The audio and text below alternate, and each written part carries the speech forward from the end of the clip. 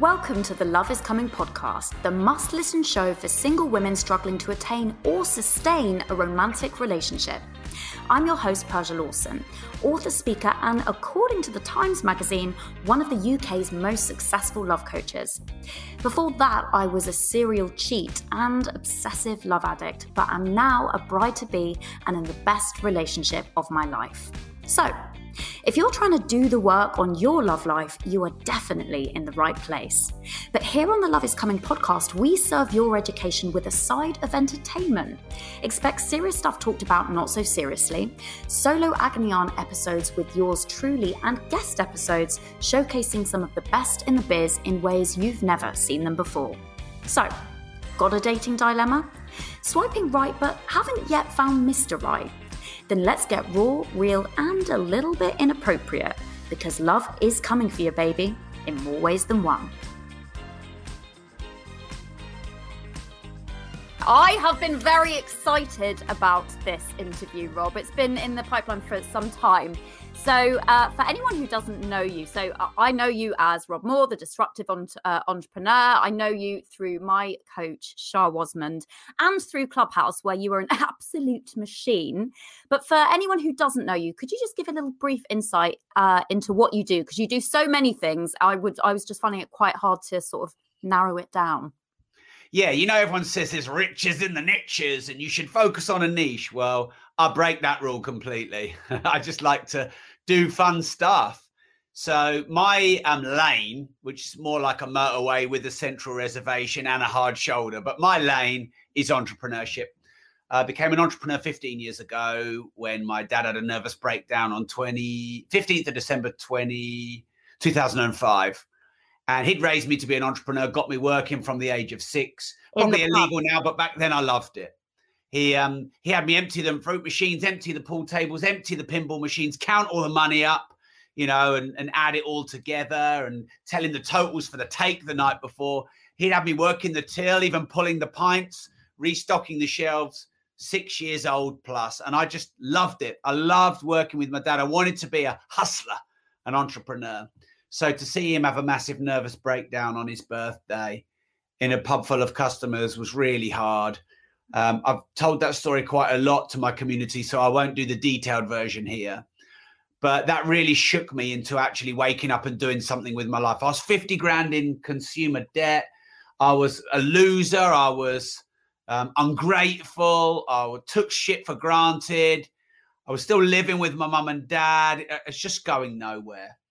But fast forward to now, and I've built a 8-figure a year and 9-figure, in excess 9-figure training company, Progressive Property, Progressive Success, the Entrepreneurs Business Academy. And that does 8 figures a year consistently. I've written 18 books. My latest opportunity just came out the last couple of weeks. My bestsellers are probably Money and Life Leverage. I have a podcast called The Disruptive Entrepreneur, which has 650 episodes just about now. I interviewed Floyd Mayweather recently. Did an episode on orgasms with Marissa Peer, which didn't have one. Bit of a letdown. but yeah, Marissa Peer, she's brilliant. I've interviewed 15 billionaires and all sorts of cool people. What else? I've got a foundation called the Rob Moore Foundation to help young and underprivileged people start meaningful businesses that change the world. One of my companies won Business of the Year 2016. I won International Man of the Year 2021. I've done lots of stuff. Two world records for the longest public speeches, individual and How team. long were they? Yeah. How long? Yeah. How long? Speeches, yeah. The individual was 47.5 hours nonstop. Bloody hell. Yeah, that really is a long speech. You have a lot of energy. You have a lot of energy. From my stalking, I also discovered that you were or are potentially still maybe a closet painter. Yeah, I used to be an artist I tried it professionally 02 to 05. Sold a few, but couldn't make a living out of it because I was introverted and back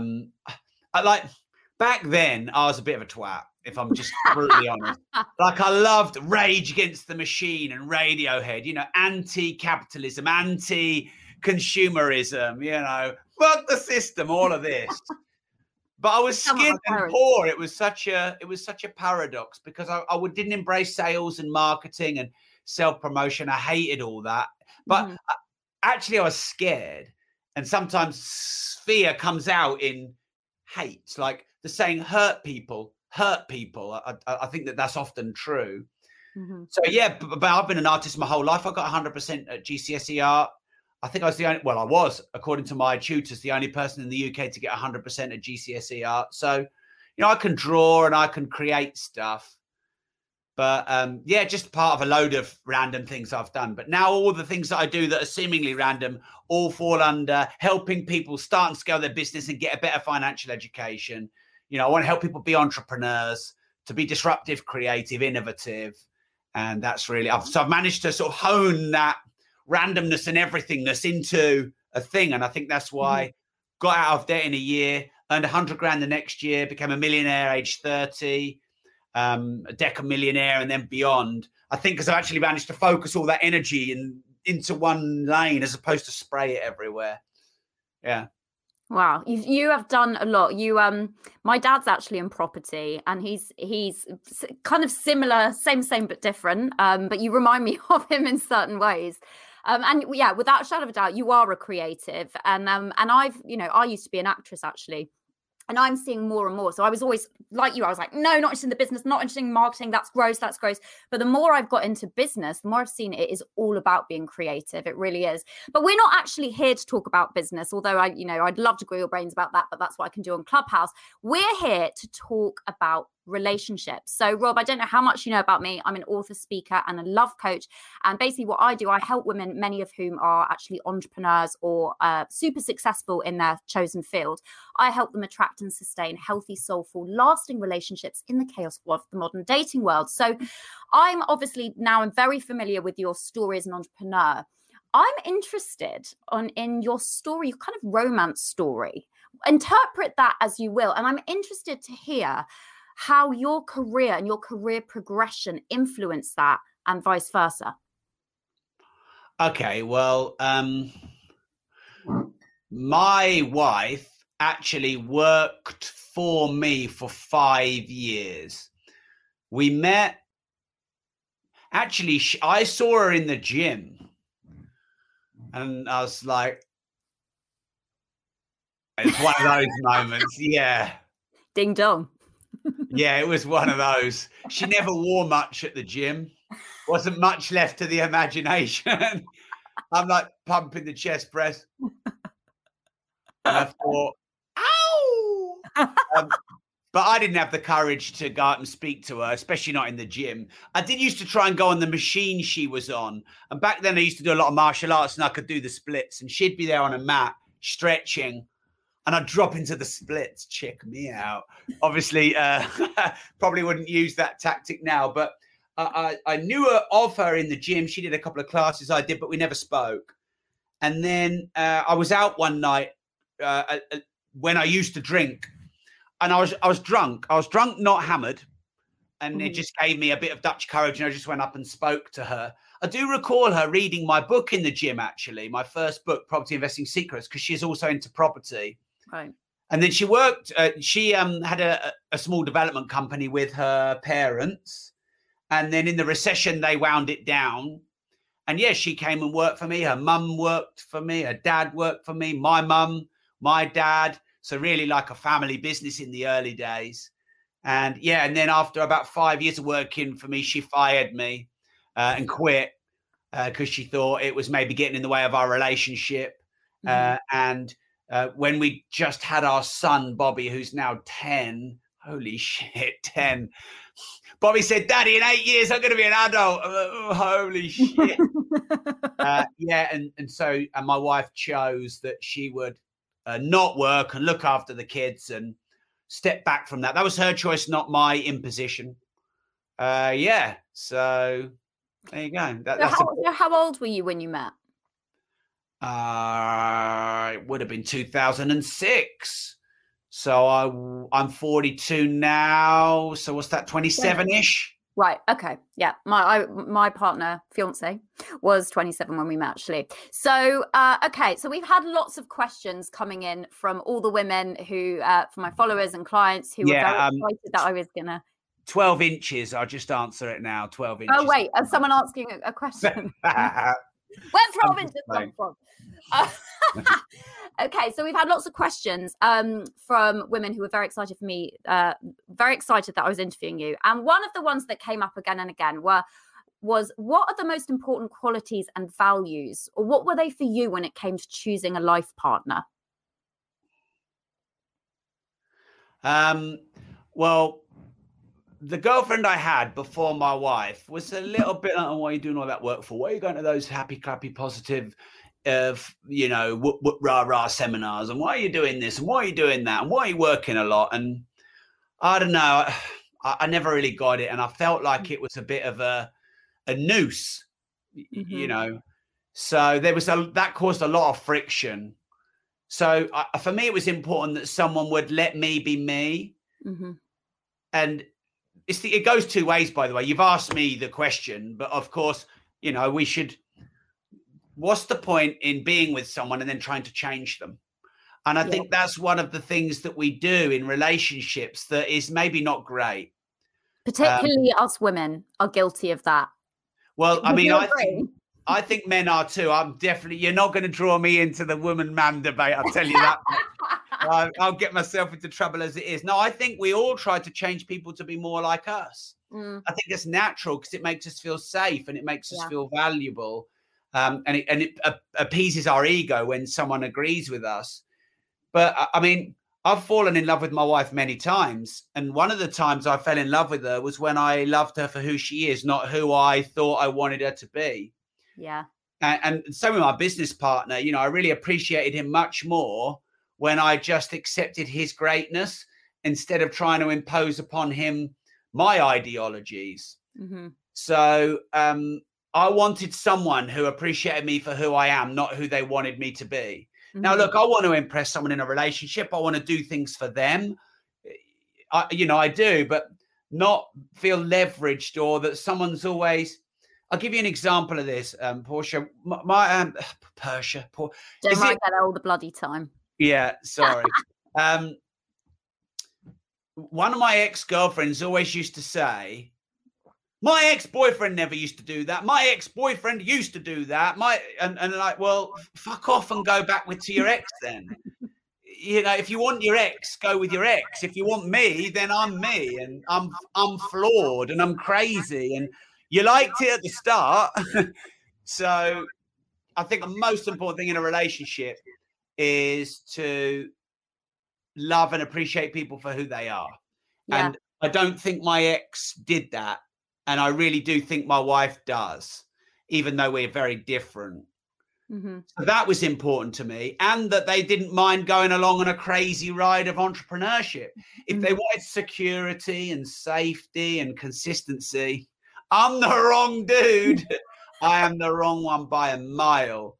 So if you want excitement, variety, chaos, I'm probably the right guy. It makes me think of, you heard of farmers and sailors. So with sailor type people, they're adventurers, they're risk takers. They like the open water, they like freedom. The negatives can be that they may be a little bit unpredictable. Sometimes in my experience in the past, I was, not the most trustworthy person, or just very up and down. And then you've got farmers on the other side. Farmers, good qualities, very reliable, steadfast, consistent, loyal. But, the negatives can be not good at taking risks, potentially could be a little bit boring at times. And I think it's like knowing which one of those you naturally fall more to.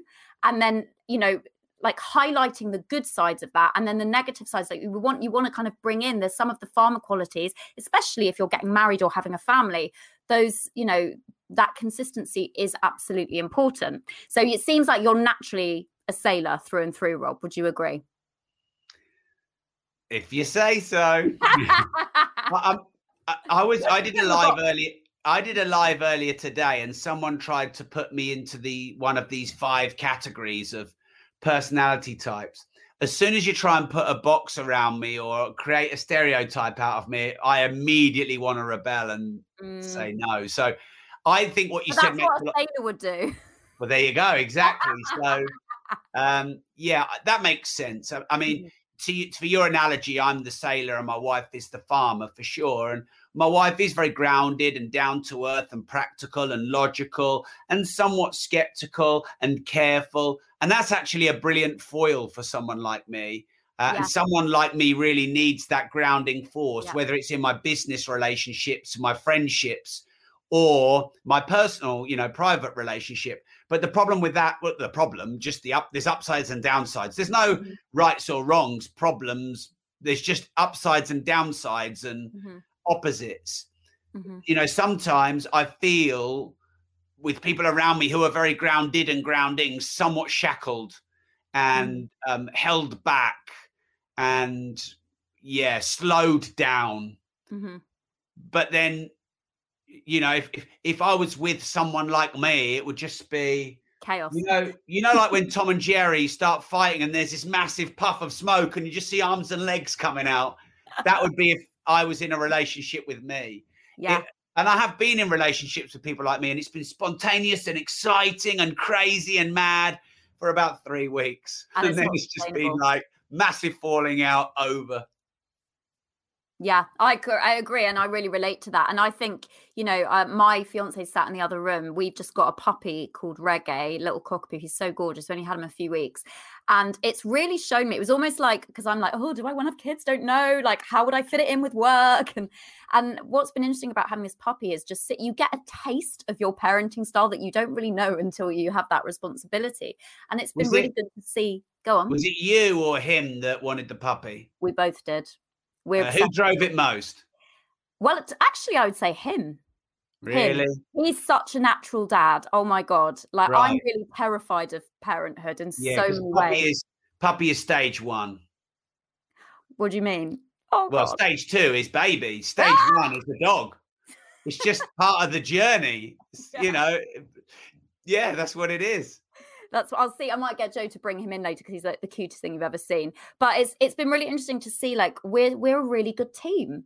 And I guess you don't really know that until you're put in that situation. One thing I just want to circle back to is you were mentioning about, and I totally agree with you, the most, fundamental in a relationship, for you to feel happy in a relationship, you want to be accepted by the other person, warts and all. And it's taken me such a long time to realize that the way that you can accept someone else is like, you first have to start by accepting yourself and who you are. And of course, there's going to be compromise and, there needs to be a degree of flexibility in a relationship.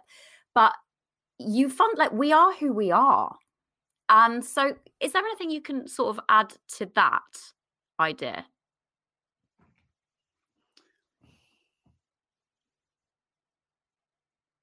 Like the idea of because basically the reason I ask is I used to have an ex-boyfriend who used to say, oh God, compromise. Now no one's happy. And I really saw his point.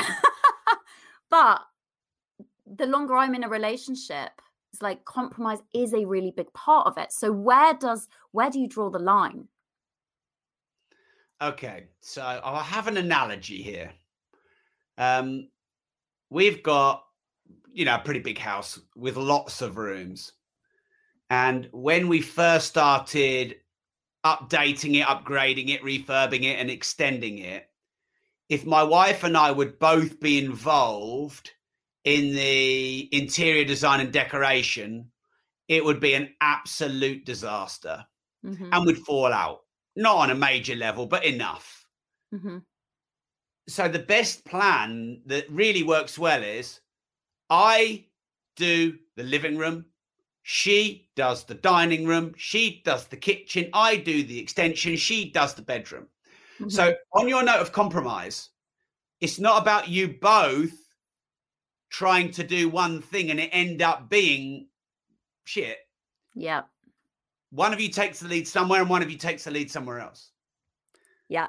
And that for me would be a good analogy. And yeah, like sometimes I go in a room that my wife designed and I never would have done it like that. And I actually think that's actually pretty good. It's functional, it's practical. It's clean. And then I go into a room I've designed and go, yeah, this is also very expressive and a bit more artistic, but less practical probably. And so it actually makes for a more interesting house because every room is slightly different. It's not like you go on this journey through the house. Yeah. Whereas, can people tell who did which one? Oh, 100%. 100%. It's completely obvious. Yeah. My parents talk about this idea of like you have different departments in your relationship. So don't try and split things equally. Like, oh, we're going to do equal driving or equal washing up or whatever the hell it is. It's like, no, okay, these are my strengths. These are things I'm naturally good at. So I'm going to take ownership of that and vice versa. And of course, there's going to be the few things that no one wants to do. But it's remembering we are a team because it's really easy when tensions are high to kind of get into that feeling where you're opposite each other and you're against each other. But it's remembering we are on the same team. We both want hopefully the same things. So I want to bring it back to choosing a life partner in the first place, because it's so important. I work with women. I work with women who are single predominantly because I want to help them make a better choice, because I was a disaster in my romantic life and I could so easily have ended up with the wrong guy. I can't tell you. And so when it comes to choosing a partner, what do you think are the biggest mistakes that people make? I think if you're with someone that's too much like yourself, I think common interests is fine, but too common personality traits. I think in any partnership, if two people do the same thing or are the same person, then one isn't needed. And if anyone studies the family dynamic, just family dynamic, go and do some research on it. You need the sailors and the farmers, the hunters and the gatherers, the empire builders and the home carers. You need, for a proper family dynamic of, let's say, let's just say an opposite sex or same sex, but let's just say opposite sex relationship and 2.4 children, the stereotype. Obviously things have changed now, and I think that's great. I embrace change. But for that standard family dynamic, for us to evolve from when we were a little tribe and we needed to survive, we all need to have different functions and roles. When people say, my kids, they're so different, I can't believe it. That's normal. Your kids are always different. Like, it's almost like their traits are split at birth. I think there's some science to back that up. But again, if your kids both had the same personality, one wouldn't be needed within the family dynamic. So you've got this biological evolutionary thing going on. So in my opinion, whilst we're attracted to people like us to a certain degree, being with people who are different to us in terms of who they are as a person, I think that's more sustainable in a long-term relationship. And what I found is people who I was immediately wildly attracted to, it usually was good, bad, over. And people that grew on me and it was a bit of a slower burn, usually that was better, because they were different. And it was difficult for me to sort of get my head around. So that would be one thing. The next thing is you've got to stop trying to change people and turn them into who you want them to be and accept them for who they are. And you'll fall in love with them more when you love them for who they are, not who you want them to be. That's the second thing. Now, the amount of people, and this is usually women, but it's not a sexist statement. It's just a statement that it's usually women say, I would like someone who treats me like a queen, or I would like someone who does A, B, and C for me. I would like someone who, and what that really is saying that you're not prepared to be someone they want to be. You want them to be who you want to be. But in a relationship, we serve each other. And instead of saying, I want someone who will do A, B, and C for me, why don't you say, I want to be A, B, and C for someone else? Do you know what? I've got to just jump in there. I love that you said that. So the fundamental message of my work and my new book, Love is Coming, which is coming out this summer, same name as the podcast. And it's all about how to find real love in a superficial world. So the fundamental message is this. We need, as a society, we need to stop looking outside of ourselves for the partner we want to get. And we need to start looking inside of ourselves for the partner we want to be. Because when you start, one of the things I get my clients to do is like, write down your ideal partner wish list. What are all the qualities you want to have? And so they're like, oh, all of these things. And I'm like, okay, good. Now go and become all those things yourself. And they're like, what? I'm like, yeah. Why should someone else be that for you if you're not willing to be that for yourself or for the other person? Like, it's not just about what you can get. What about what you can give? So I love that you said that. Yeah, I found that if I want my wife to do something or be something, me, first of all, finding out how I can do something or be something for her usually ends up in her doing or being for me what I want. Whereas if I say you're not doing or being what I want, that has the opposite effect. Mm-hmm. So it's just managing our own emotions and thinking a little bit more long term. And that saying, be the change you want to see in the world. So when it comes to relationships, being the person you want someone to be and almost leading the way in serving them without subordinating yourself as a lesser person in the relationship. I think that's really, really strong. Yeah. And I agree. I think that's an important point. This is not about, because of course there's the other side of it. And I work with a lot of these women who are super codependent and, they'd even describe themselves as doormats. They've let men walk all over them, treat them like crap because they don't feel good in themselves. So they need that validation. So can you speak a little bit into that about, because the importance of respecting yourself and knowing your worth before you even come into the relationship? Yeah, well, they say you can't give from an empty cup. Mm-hmm. And I think if you don't respect yourself, love yourself, and then you're insecure, you will be looking for that respect and insecurity and love from someone else. Mm-hmm. And therefore you'll become dependent and needy, and you'll try and control them in order to give that love and recognition to you. Mm-hmm. So I think that's what it means. When you love yourself, respect yourself enough, you're not looking for leverage or manipulation or control to get other people to do that for you, or only ever feeling happy when they do that for you. Mm-hmm. I think that is really important. And I definitely have had times where I've not felt great about myself and I've looked for that in other people, but that is like pouring water in a bucket with a hole in it. It never fills up. You just need more and more and more and more of it. Yeah. And so then you become addicted to this cycle of needing this love and attention and praise and respect and recognition from other people, and you can't get it for yourself. And then you jump from relationship to relationship where you got it for a bit because they wanted to win you over. And then when you lost it, what you needed from them, you lost, and then you go and seek it out from other people.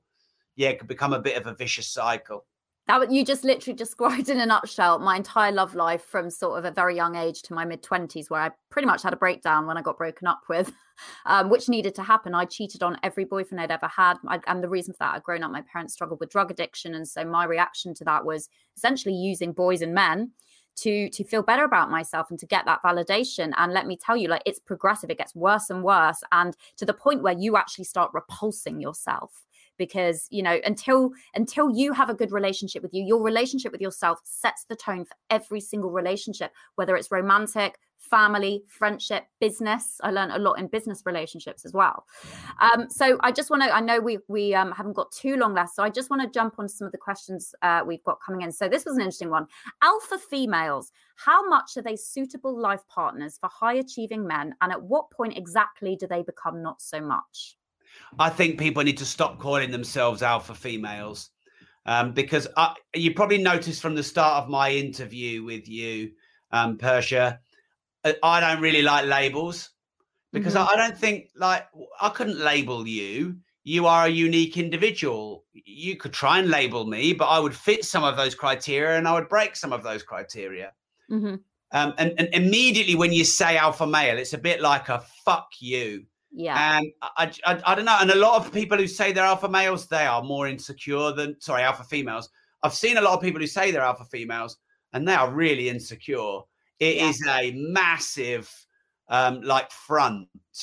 Same with alpha males, so, Yeah, maybe. Yeah. I mean, obviously you asked me about alpha females, so I'm just addressing that. I mean, alpha males as well. So, anyone who calls themselves and identifies with themselves as an alpha female, I'd be fascinated to really know what's going on there, because my bet is many of them are highly insecure and they're using this stereotype as a badge of honor or a uniform to show rank. I mean, that would put me off. Not that my opinion is worth anything. It's not like I am a Greek statue that every woman wants to be with, but just be yourself. Don't put any labels on yourself. Don't go out there barking and shouting and screaming about, how alpha you are. Just be yourself. This is one thing that I really believe. Virtually everyone, and again, it's more women than men in my experience, but that's not to say it's not men too. But the statement, I just want to be loved for who I am. I've heard a lot of people say that. Here's the problem. They're not showing the world who they really are. So it's impossible to be loved for who you really are when you're showing the world either an exaggerated or minimized version of yourself. And most people are either exaggerating themselves, alpha female in the house, back the fuck up, or they're minimizing themselves and subordinating to others.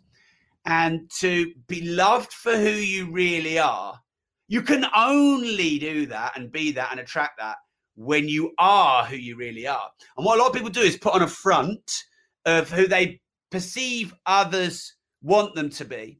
So then they attract people who are attracted to the front, not the real person. And then when the real person actually comes out, they fall out of love with it because it wasn't the real person. And I know I've been there, I've done it, and I've seen it loads. So showing the world who you really are, means being honest, open, vulnerable, having the courage to be disliked, and standing for what you believe in.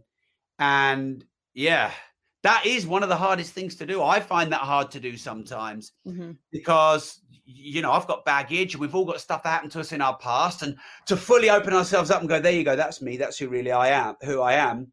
That is the vulnerability to say you could take that and you could abuse that and you could ruin that and you could hurt that.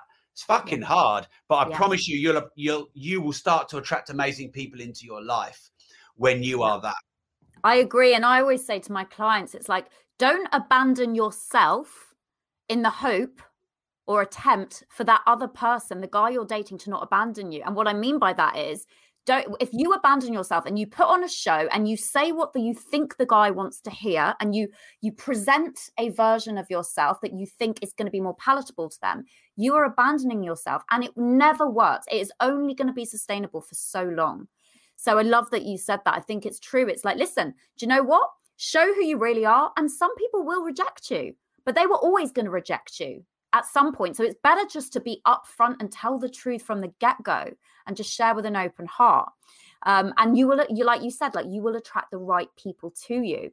So another thing I hear a lot from women I work with who are very, very successful. It's not all of them that say this, but a fair few of them have said this to me, and I'm sure you've heard it, is, the problem is, the reason that I don't have a partner or that I struggle romantically is men are intimidated by my success. This is a big thing that's out there. What would you say to that? As a very successful man yourself.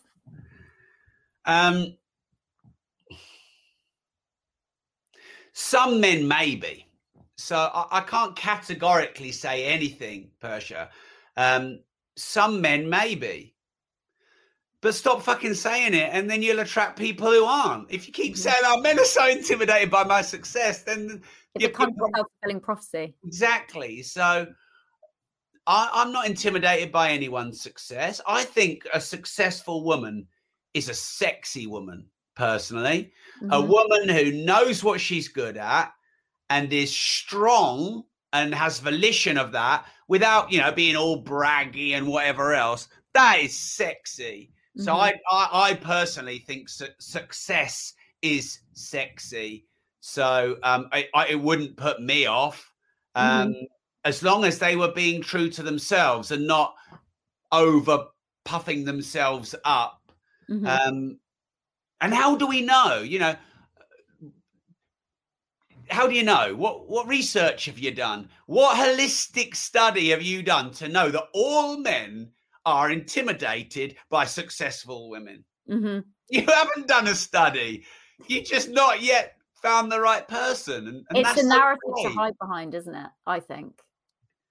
Yeah. And look, I'm not judging anyone, because relationships are hard and finding the right person is hard. And when you're single and maybe a bit lonely, you probably try and justify things or label things. We try and make sense of things, don't we? But I'm not a fan of labels and blanket statements. So all I can say is I know men who would be really attracted to successful women. And for me, the package of a woman is way more than just a one-dimensional thing. So, okay. And everyone's successful at something. So, yeah, I don't want to upset anyone, but again, it's almost like you manifest what you put out. So if you keep saying everyone's intimidated by my sex and success, and I am an alpha female, I just think you're putting the wrong messages out. I agree. And that's another thing I always say to my clients is like the language we use is so powerful. So if another thing that a lot of women will say is, God, I'm always the only single one. Everyone else is coupled up and happy and I'm the only single one. And I'm like, no. You saying that is not serving you. No, it's not. There are hundreds of millions of single people. Yeah. No one is the only single person. Oh, by the way, if you are one of the fewer single people in your friendship circle, then maybe get a new friendship circle, number one. But number two, a lot of those married people in your friendship circle, what do they want? They want to be single. Yeah. So do you know what? I know a lot of people who are in a massive rush to be in a relationship. And I tell you, in 10 years, they'll be in a massive rush to be single. There are upsides to being single. There are upsides to being in a relationship. It's a different environment. And I think if you enjoy the environment you're in, because I think people are attracted to people who are confident in who they are. So if you're single but not desperate to be in a relationship, I think you're going to be more attractive to people. And stop wishing away your singledom, because you can make a decision today. You want to go abroad for 2 weeks. You probably can't do that if you've got children. You can juggle you can have a few first dates. You can experiment. There's lots of adventure. Yeah. You can go sailing into the sunset. So, Well, you've touched on it there. So what would you say? I think it's important for people to hear this. What are the pros and cons of being in a relationship when it comes to also navigating your own career success? Because the more successful you are, the busier you are, the more balls there are to juggle. So what are the good things about being in a relationship and what are the negatives? Okay. So in the pursuit of success in business and life, the upsides of being in a relationship are you've got someone in your corner. When you've had a bad day, you've got someone that will hopefully listen to you or support you. There's obviously extra financial support and help, probably you would assume, unless you've decided that one is doing the money and one is doing the, looking after the empire. I always like to call it the empire, not the house. Because do you know what? Yeah. I own hundreds of properties. We've got loads of money to invest all over the place, said with humility. So my wife looking after that side is our empire. It's not just someone who just cooks and cleans the house. It's a big part of the team and a big part of the game.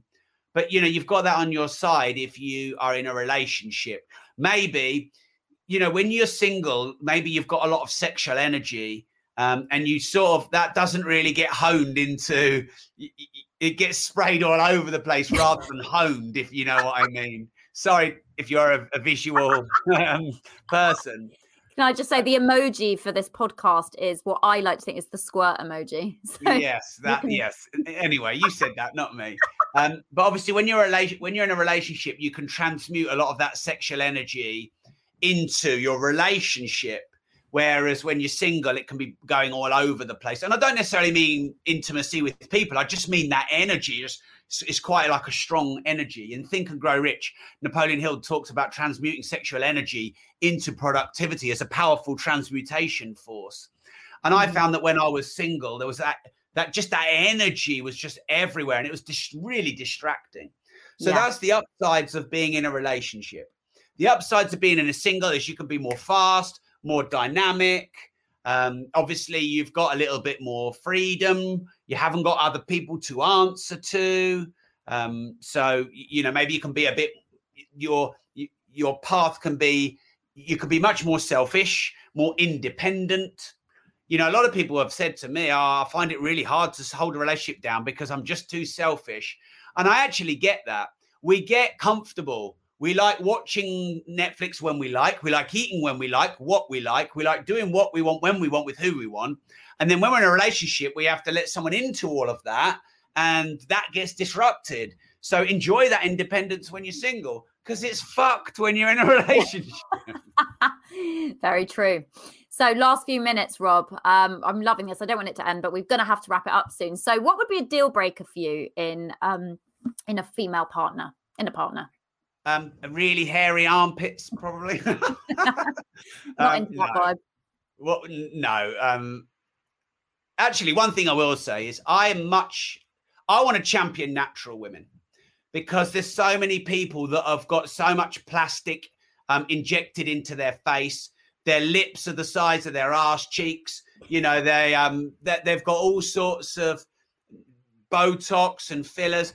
And look, I'm also not knocking anyone who does that, because each to their own. Yeah. I just want to say there are a lot of men out there that like women to look exactly how they were as nature intended. No makeup, no cosmetics, no covering your face. All the women I've been in love with, and I'm not saying it like I am a Casanova, but, the women I've been in love with, I like them completely natural with no makeup, exactly as they are. That was the beauty that I saw. And I just wanted to maybe be a champion for everyone being okay with who they are and not trying to look like a different version of themselves. I'll probably get some shit for that, but I don't really care, because I think it's fair enough. And you know what? My fiance Joe says the same. Like, I'll go and put makeup on, and he goes, "Oh, I preferred you before." And he's not meaning to be rude. He's like, "Oh no, you look great," but he's like, my favorite is seeing you in the morning, waking up and just completely natural. And I'm like, are you blind? But it's I actually think it's really healthy for women to know that. It certainly is for me to know, like, you are enough. It's not say you can't have a bit of makeup or a bit of Botox if that's what you want, but just know that you don't need to do that. You really don't. No, well, I'll never tell anyone what they should do. I'm just telling you what I think about natural beauty. And I know a lot of men who are the same, who like natural beauty. So if someone is wearing makeup because that makes them feel good, cool. If you're wearing a lot of makeup because you don't really like how you look, you should be more kind to yourself.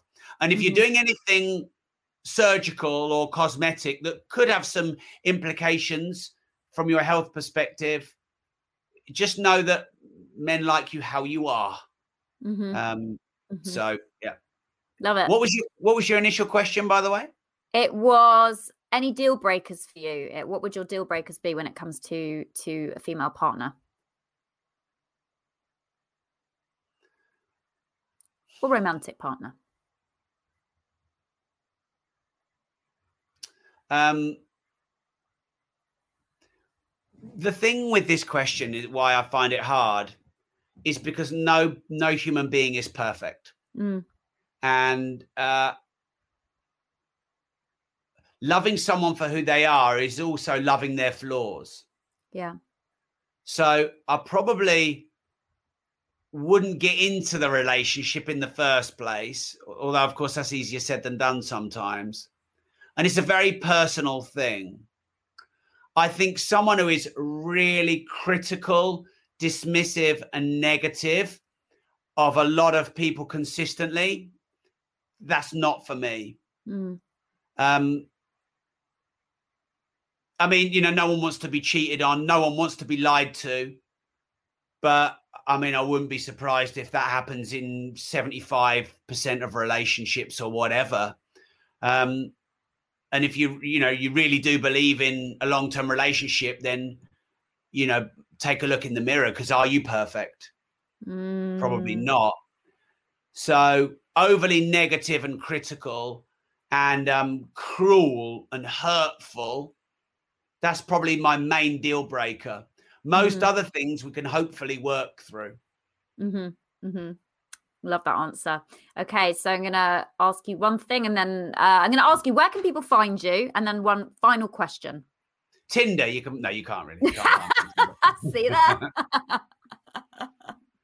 Yeah, so people can find me online, Rob Moore or Rob Progressive on all the social channels. You can find me on the Disruptive Entrepreneur podcast, and I've written loads of books on Amazon, so you can find me all over the place. Just Google him. He's everywhere. He is everywhere. Okay, so final question.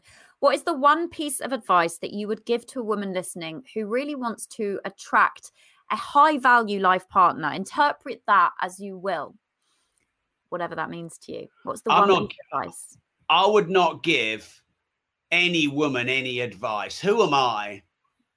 You're Rob Moore, the Disruptive Entrepreneur. Yeah, but I'll make a suggestion. See what I did there? like that. Show the world who you really are. Own your flaws and failings, but also own your success and greatness. Don't puff yourself up or put yourself down, exaggerate yourself or minimize yourself, and have faith that when you show the world who you really are, the right person for you will come to you. Because if the right person for you isn't coming to you, it's because you're not showing the world who you really are. That would be, I think, the best guidance I could give to someone for attracting the right partner into their life. Mic drop on that, Rob. I could not have said it better myself. That is very much in line with my own philosophy when it comes to attracting a romantic partner. So what a perfect place to leave it. Thank you so much. I've just seen someone say, how do we connect with Persia? Yes. At Persia Lawson on Instagram is probably the best place. PersiaLawson.com. I've got a weird name, so it's quite easy to find me. I've loved this, Rob. Thank you so much. You're a legend. My pleasure. Thanks for having me on your show. And it's fun to do something a bit different. So, yeah. You were brilliant. Oh, wait a minute. Look, just before we go, check this out.